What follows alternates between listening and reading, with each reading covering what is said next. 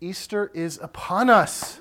How cool is that? So, just a few short weeks away, what is it, 2 weeks, 3 weeks from today, we will be celebrating Easter here at Glory Church. I just love Easter, and I'm going to be starting to sort of break it down and talk a little bit about it in the next few weeks. But please, if you can, come. It's such a great opportunity. If you have folks that have never been to church before or they're hesitant to come to church, Easter Sunday is such a great Sunday to invite them to come. We're going to have a lot of fun. We're going to have some incredible worship.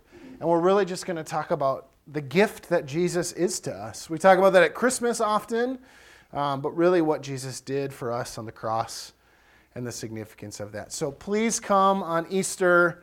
If you can, I understand people travel for holidays too. So if you can't be here, totally understand. If you are going to be here, try to invite somebody. Bring somebody new. I think it will bless them, and it'll be an incredible opportunity of worship, like every Sunday is. But if you can, please join us. All right, you ready for the word this morning? Okay, awesome. So this morning we're gonna this passage of scripture we're gonna be studying out of is in 1 Peter chapter 2. So feel free to get that started. Find that in your Bible. I'm going to introduce a little bit, and then we'll jump into the Word, and dive a little deep into that. But today, I'm going to be talking about who we are and how we are God's chosen people. This is probably my favorite time of the year, and I know that sounds silly because there's the summer when it's 80 degrees and sunny. I love the spring. Primarily because everything comes alive in the spring. We come out of this like dark and dreary time in the winter. And I don't know about any of you. I know I've talked about this the last few weeks. I am so ready for the snow to be gone, for there to be no more winter, ready for it to be behind us. I'm going to enjoy it while I can. But I'm very much in anticipation for fresh flowers and green grass and the smell of spring. You all know the smell of spring, right? When it's like that first 60-degree day and you throw your windows open because your house has been cooped up all winter and you just smell that smell. It's probably a combination of like these really strange, it's probably a combination of grass growing, but also like smell of salt on the roads washing away. It's this incredible, the sound of spring too. You know, you're walking and you hear the water running, you know, the melting snow melting into the drains. It's such an incredible time of the year. I love it. And there's this anticipation that comes with it, right? Like, I know for me at least, when it hits March 1st, I am like, when is it going to be spring? I am just waiting to see 40 degrees. This morning it was 9 degrees in my car. I'm like, what in the world? This is not spring. This is January weather, not almost April weather. But there's this anticipation for it, right? For us, and I can't take much credit for this. This is Cherie. We have transformed our backyard. When we first moved in almost 7 years ago in our house in Cottage Grove, our backyard had this giant plot of mulch. But there was nothing there. It was just mulch. And over the course of the last 6 years, Cherie has transformed it into this beautiful garden. And I look so much forward to just seeing those first buds pop up and those first like, wow, this is great. When I was a kid, I don't know if any of y'all were like me, but at least here, that first time you saw a robin, it was like, oh, spring is almost here. The robins are back, right? Not knowing they probably don't go too far. But it was always like this hope, right? So spring has this excitement, this anticipation for new growth and just newness, right? And really, for me, the peak of that is Easter Sunday. When I was a kid, Easter, you don't always understand the significance of what you're celebrating, right? Easter to me was, there was this restaurant that used to be between Ellsworth and Prescott. It was called the Virginian. It doesn't exist anymore. It's a wedding venue now, but it was the Virginian. It was this, probably a restaurant about the size of this room, but we would always go there for Easter brunch with my grandma. It was this like tradition that we always did. You get all in your fancy Sunday clothes, right? And you'd go out for brunch. And when I was a kid, that was what it was. It was the brunch and the Easter egg hunt and the Easter basket that you would find in the morning. That was what Easter was to me. And now as an adult, when you truly understand what Easter is, it's so much more than all of the festivities and things that we do. And really, not only is spring a time of new growth and new opportunity and a fresh start, but really that's what Easter is all about. That Jesus created a way for us to have a fresh start. He created a way for us to start anew. And that's really what I'm going to be talking about these next few weeks. But I think one thing that I want to emphasize is we're going to go a little deeper than just that. So the story of Easter and what Jesus did for us is incredible. But I want to take it a step further. I want to dig in a little deeper as we look at this. So that's where we're going to start today. So if you have, turn to 1 Peter chapter 2. If you haven't, now would be a time to do that. 1 Peter chapter 2, verses 4 through 10 is what we're going to be studying today. I'm going to read it out of the New Living Translation first, and then I'm going to highlight some things in the Amplified as well, because it's just powerful. So 1 Peter chapter 2, verses 4 through 10. It says, "You are coming to Christ, who is the living cornerstone of God's temple. He was rejected by people, but he was chosen by God for great honor. And you are living stones that God is building into his spiritual temple. What's more, you are his holy priests. Through the mediation of Jesus Christ, you offer spiritual sacrifices that please God. As the scriptures say, I am placing a cornerstone in Jerusalem, chosen for great honor, and anyone who trusts in him will never be disgraced. Yes, you who trust him recognize the honor God has given him. But for those who reject him, the stone that the builder rejected has now become the cornerstone. And he is the stone that makes people stumble, the rock that makes them fall. They stumble because they do not obey God's word, and so they meet the fate that was planned for them." Verse 9, "But you are not like that, for you are a chosen people. You are royal priests, a holy nation, God's very own possession." I'm going to read that again because it's so good. "But you are not like that, for you are a chosen people. You are royal priests, a holy nation, God's very own possession. As a result, you can show others the goodness of God, for he called you out of darkness into his wonderful light. Once you had no identity as a people. Now you are God's people. Once you received no mercy. Now you have received God's mercy." Man, that's good, isn't it? Oh, yes. Gosh, you are royal priests, a holy nation, God's very own possession. So let's break that down a little bit. This passage of Scripture is something that I've been studying the last few weeks. So we all know, I'm going to stand now. We all know that Christ died on the cross to atone our sins, right? He died so that we could have new life, that we could experience the God kind of life. He atoned and created a way for us to have a relationship with God. But what does it mean to have the God kind of life? What does it mean? And outside of just true salvation, us getting a ticket into heaven through Christ, what does it mean to have a God kind of life? What does it mean to be royal priests? What does it mean to be God's very own possession? It does mean that we have salvation for all eternity. We get to spend eternity with God in heaven. But it also means so much more than that. And sometimes I think Christians get stuck there. And that's an okay place to get stuck, but we get stuck there. We go, sweet, we're saved, this is awesome, but we never actually take it a step further and go, what does it truly mean to be saved? What are we being saved from outside of spending eternity away from God? So I want you to imagine this. How many of y'all have been to Manny's in Minneapolis? And how many of y'all know what Manny's is? It's a steakhouse in Minneapolis. Man, you want a good steak, you go to Manny's. It's real good. Like, oh, man. Yeah, just a quick story. Sheree and I went there for our 10th, one of our anniversaries. I'm not going to try and figure out which one it was. We went there for one of our anniversaries, and we don't go to fancy restaurants. Fancy for us is like Olive Garden, right? Give me some breadsticks, some salad. Like we have 4 kids. Let's be honest. We don't go to fancy restaurants. So we walk into this restaurant and I was like, whoa, this is a whole nother level, whole nother experience, right?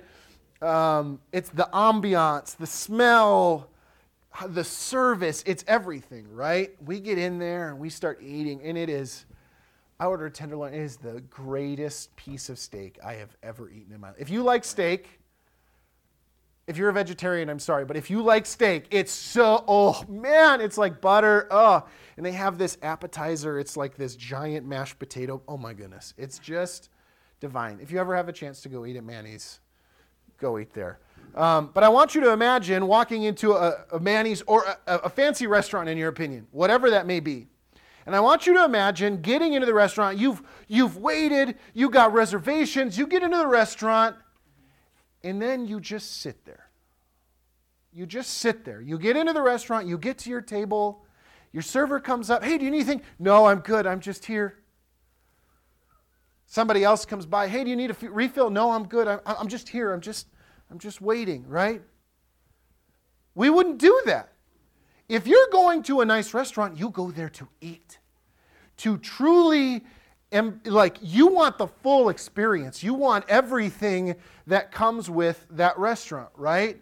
You don't want to just go there and say, hey, I went to Manny's. What'd you eat? Could you imagine that? If you went and talked to one of your friends afterwards, oh, I went to Manny's. Oh, what'd you get? Nothing. What do you mean you got nothing? I don't want anything. I just wanted to be there. People probably laugh at you, right? Like, what do you mean? What? You didn't eat there? You didn't get a drink? You didn't try their appetizers? No. I just wanted to be there. That probably would be like, well, really? Why did you go there then? Right?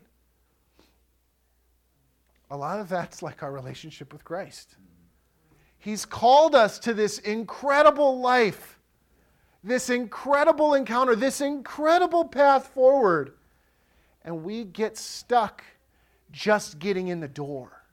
We just made it. And then we get there and we go, no, I'm good. I made it. God wants us to partake of everything good that He has for us. But that's a choice for us to make. Just like it's a choice for you to make when you get to the restaurant, what you're going to order, what you're going to eat, what you're going to drink. The server would probably look at you like you're crazy too. You got a reservation, you're taking one of my tables, and you're not going to order anything? You're going to give me a tip? My livelihood, right? For those who've been servers, you know those people that come and they sit at your table for 4 hours. You're like, that's my paycheck. You're taking it away from me. That's what that would be like. Your server would probably be like, can you leave? Like, if you're not going to order, can you leave? Like, I need somebody in here who's going to eat something. Now, God doesn't do that to us. He's not going to say, get out of here, I'm kicking you out. He doesn't. He lets you in the door, but He wants so much more than for just us to be there. He wants us to taste of the goodness that He has. You think a Manny's steak is good? Imagine the goodness of God in your life, right? He wants us to go a step further. He didn't die on the cross just for us to squeak into heaven. I'm going to squeak in. No. He didn't do that. He died on the cross for us to have so much more, right? Our relationship with Christ needs to be so much more than just squeaking by, just getting by. And everybody is in their own relationship with the Lord. Everybody is in their own place. So whether you've been serving the Lord for 50 years or you've been serving the Lord for 2 hours, He still wants you to be moving forward with Him. He wants you to be taking steps closer to Him, right? It's great that we get in the door. I think all of us can agree that getting to heaven is the ultimate reward, right? That we get to spend eternity worshiping our God. But what an impact we can have in this world, in this life, when we start to partake of what He has given us.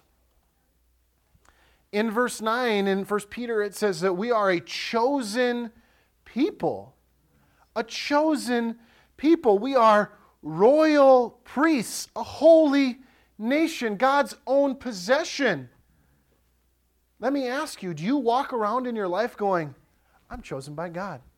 I am His possession. I'm chosen. I'm a royal priest. That's who God says you are.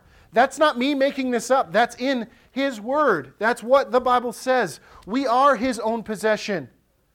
Imagine the impact that if you really truly embrace that could have on your life.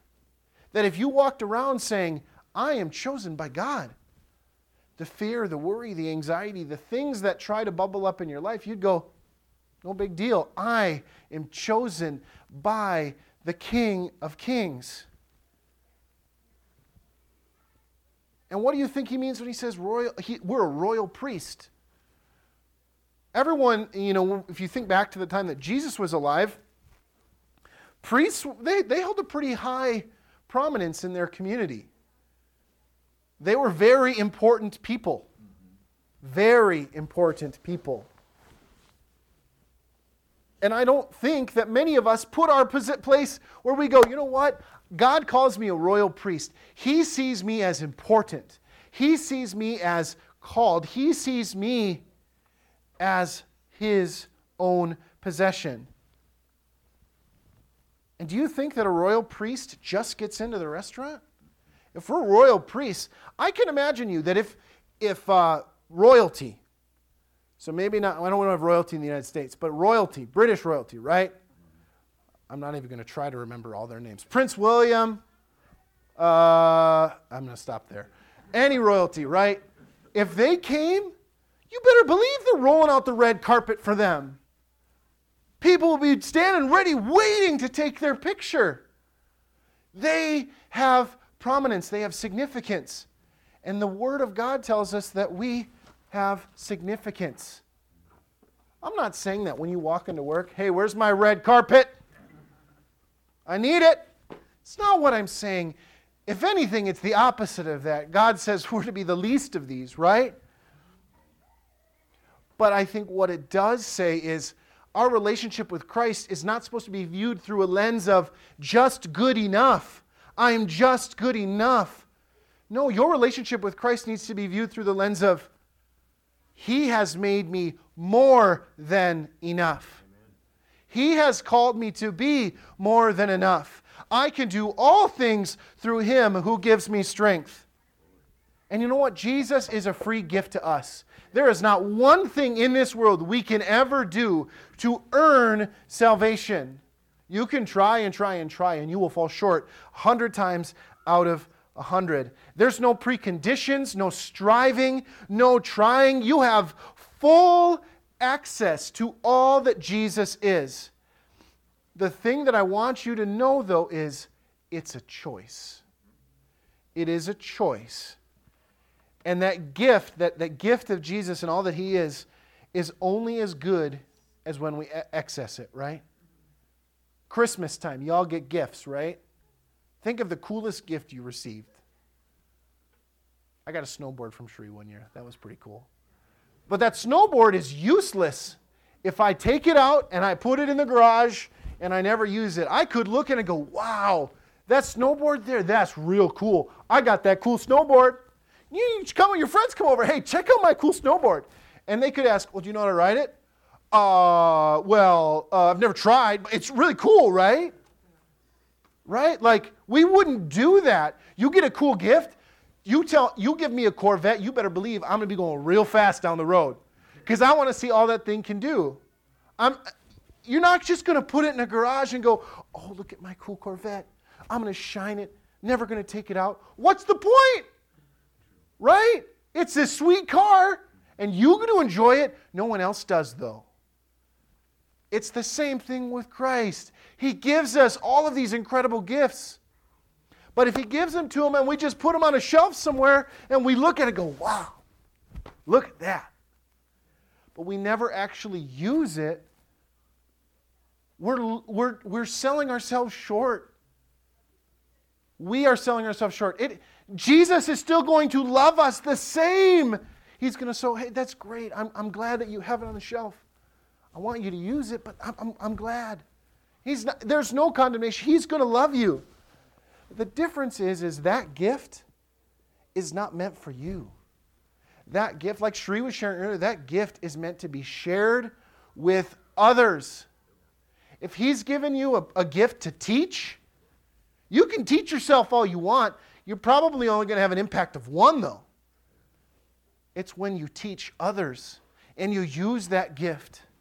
If He gives you a gift of entrepreneurship, really great at business, and you don't do anything with it, there's a lot of great business opportunities that you're going to let go by because He's given you that gift to equip you and empower you. In verse 10, Peter says that at one time we had no identity as a people, but now we are God's people. The Amplified says, once you were not a people at all, but now you are God's people. Once you were unpitied, but now you are pitied and have received mercy. Titus chapter 2 verse 14 says, He gave His life to free us from every kind of sin, to cleanse us, and to make us His very own people, totally committed to doing good deeds. So in that verse, not only did He free us from every kind of sin and cleanse us from sin, He also made us His very own people. We are God's chosen people. When Jesus died on the cross, yes, it was to purify us. Yes, it was to give us atonement for sin. That's so important. But He didn't do all of the things that He did. He didn't endure the pain that He went through just so that way you could go, cool, I'm in heaven now. Yes, that is a benefit. But He died on the cross so we could be His people. So we could be His people. We could be a people that realizes our old identity is gone and we release it and begins to walk in our new identity. And what is identity? Peter clearly tells us in 1 Peter chapter 2 what it is. We are living stones that God is using to build His temple. We are His holy priests, a chosen people, royal priests, a holy nation, God's very own possession. Jesus died so we could grab hold of that identity in Him. Not for us to just walk through this life stumbling and trying to figure out where we're supposed to go. There's enough of that in the world today, where people are just aimlessly looking, where do I go? What do I do? We went and saw Jesus Revolution last week. If you haven't seen it yet, go see it. It is a top-notch movie. Really good. And in that movie, it starts with the stories about Greg Laurie, who's a pastor out in California. And it talks about his journey in the late 60s and early 70s. And if you lived during that era, or if you've studied it at all, it was an era of lots of searching, particularly from young people, looking for something that brought them, just made them feel better, brought peace to them. And in the story, they talk about how, the main character, Greg Laurie, tested around. He was into drugs and all the highs that went with that, and he was into doing all of these different things. And then all of a sudden, he meets this guy, Lonnie Frisbee, who comes to his school and shares about Jesus, and he's drawn in. And the story itself is about how he starts to see Christ as that peace. And in today's society, it's very much like that. People are wandering around looking for something that gives them peace, that makes them feel whole. And oftentimes they're looking in all the wrong places. If they just came to Jesus, they could see that. They could see that they have identity, that they have this incredible opportunity to be God's very own possession. And I would ask you a question. If you viewed yourself as God's very own possession, how would that change how you made decisions in your life? How would that change your countenance? How would that change your attitude? How would that change how you viewed situations that came in your life? It'd probably be very different, right? If you knew that you were God's very own possession, that Christ died so you could be His people, His person, that would probably change how you viewed things.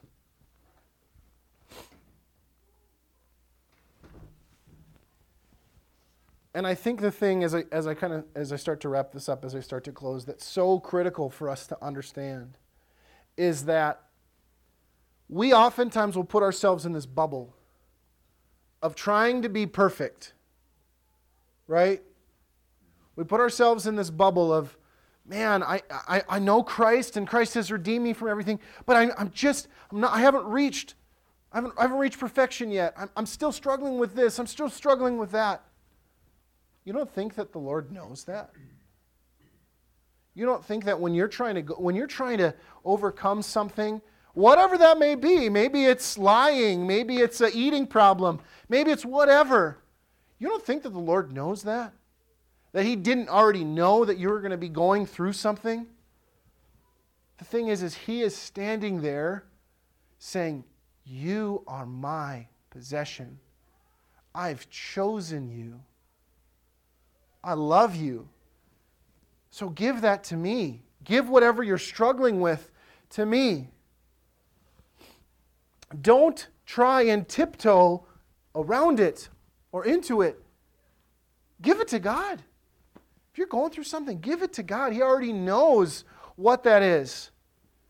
And He wants so much more for us.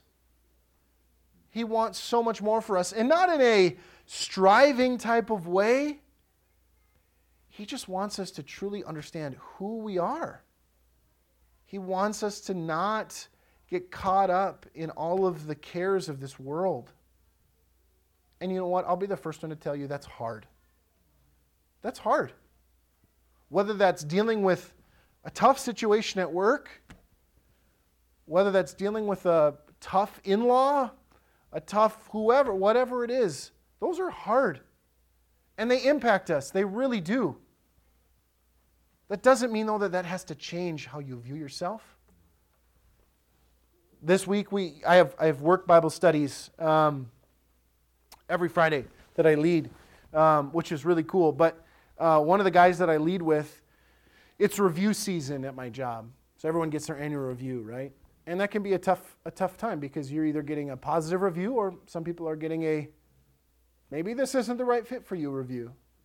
And if you put a lot of weight into your job and who you are there, and I've fallen victim to this over and over again, you find yourself putting all of your purpose, all of who you are, into your career. And you go, man, this is hard. I got some really tough feedback. Maybe I'm not good at this. Maybe I should be thinking about something. Maybe I'm not good at this job. Maybe I should never have done this. You know, your head can start to spiral, right? Or maybe you're a stay-at-home parent. Sheree and I have had this conversation. My wife stays home with the kids. And it's hard when you're a parent, when your kid is going through something, to not feel like you failed them somehow. That you did something wrong, that you made a mistake somewhere that caused them to go this direction. That it's all your fault. And I'll tell you that the enemy will tell you over and over and over and over again that it is. You didn't pray hard enough. You must not have studied the Word enough with them. Before service, I had to deal with my 4-year-old for 30 minutes because he was having a meltdown. That's hard. As a parent, he's 4. That's hard. I feel like, man, I failed him. Where did I go wrong as a dad that this is how he's behaving? And at the end of the day, I have to remember that he's 4. Right? If he was 22 and we were having that moment, that's a very different conversation. He's 4. He's still learning how to manage his emotions. He's still learning how to apologize when he makes a mistake. And I have to have the same grace for him. And we have to have the same grace for the person at work, the family member that you're trying to get back on the straight and narrow, whatever that looks like. We have to have the same grace for them that the Lord has for us. Because let's be honest, every single one of us makes mistakes. We lose our temper. We say something we shouldn't say. We do things we shouldn't do. And Jesus doesn't look at us and go, shame, shame, shame on you. No, he doesn't. So the faster that we can understand that we are his own possession, that we are loved by him no matter what happens, and that those that are around us are loved by him no matter what happens, the faster we can start stepping into that direction. The movie Jesus Revolution is all about how these hippies of the 70s, I wasn't there, so I can't say what it was like. If you were, I'm sure it was a wild time. But these hippies of the 70s, it starts with this pastor, his name's Chuck Smith, and his church that is very small and is not very alive.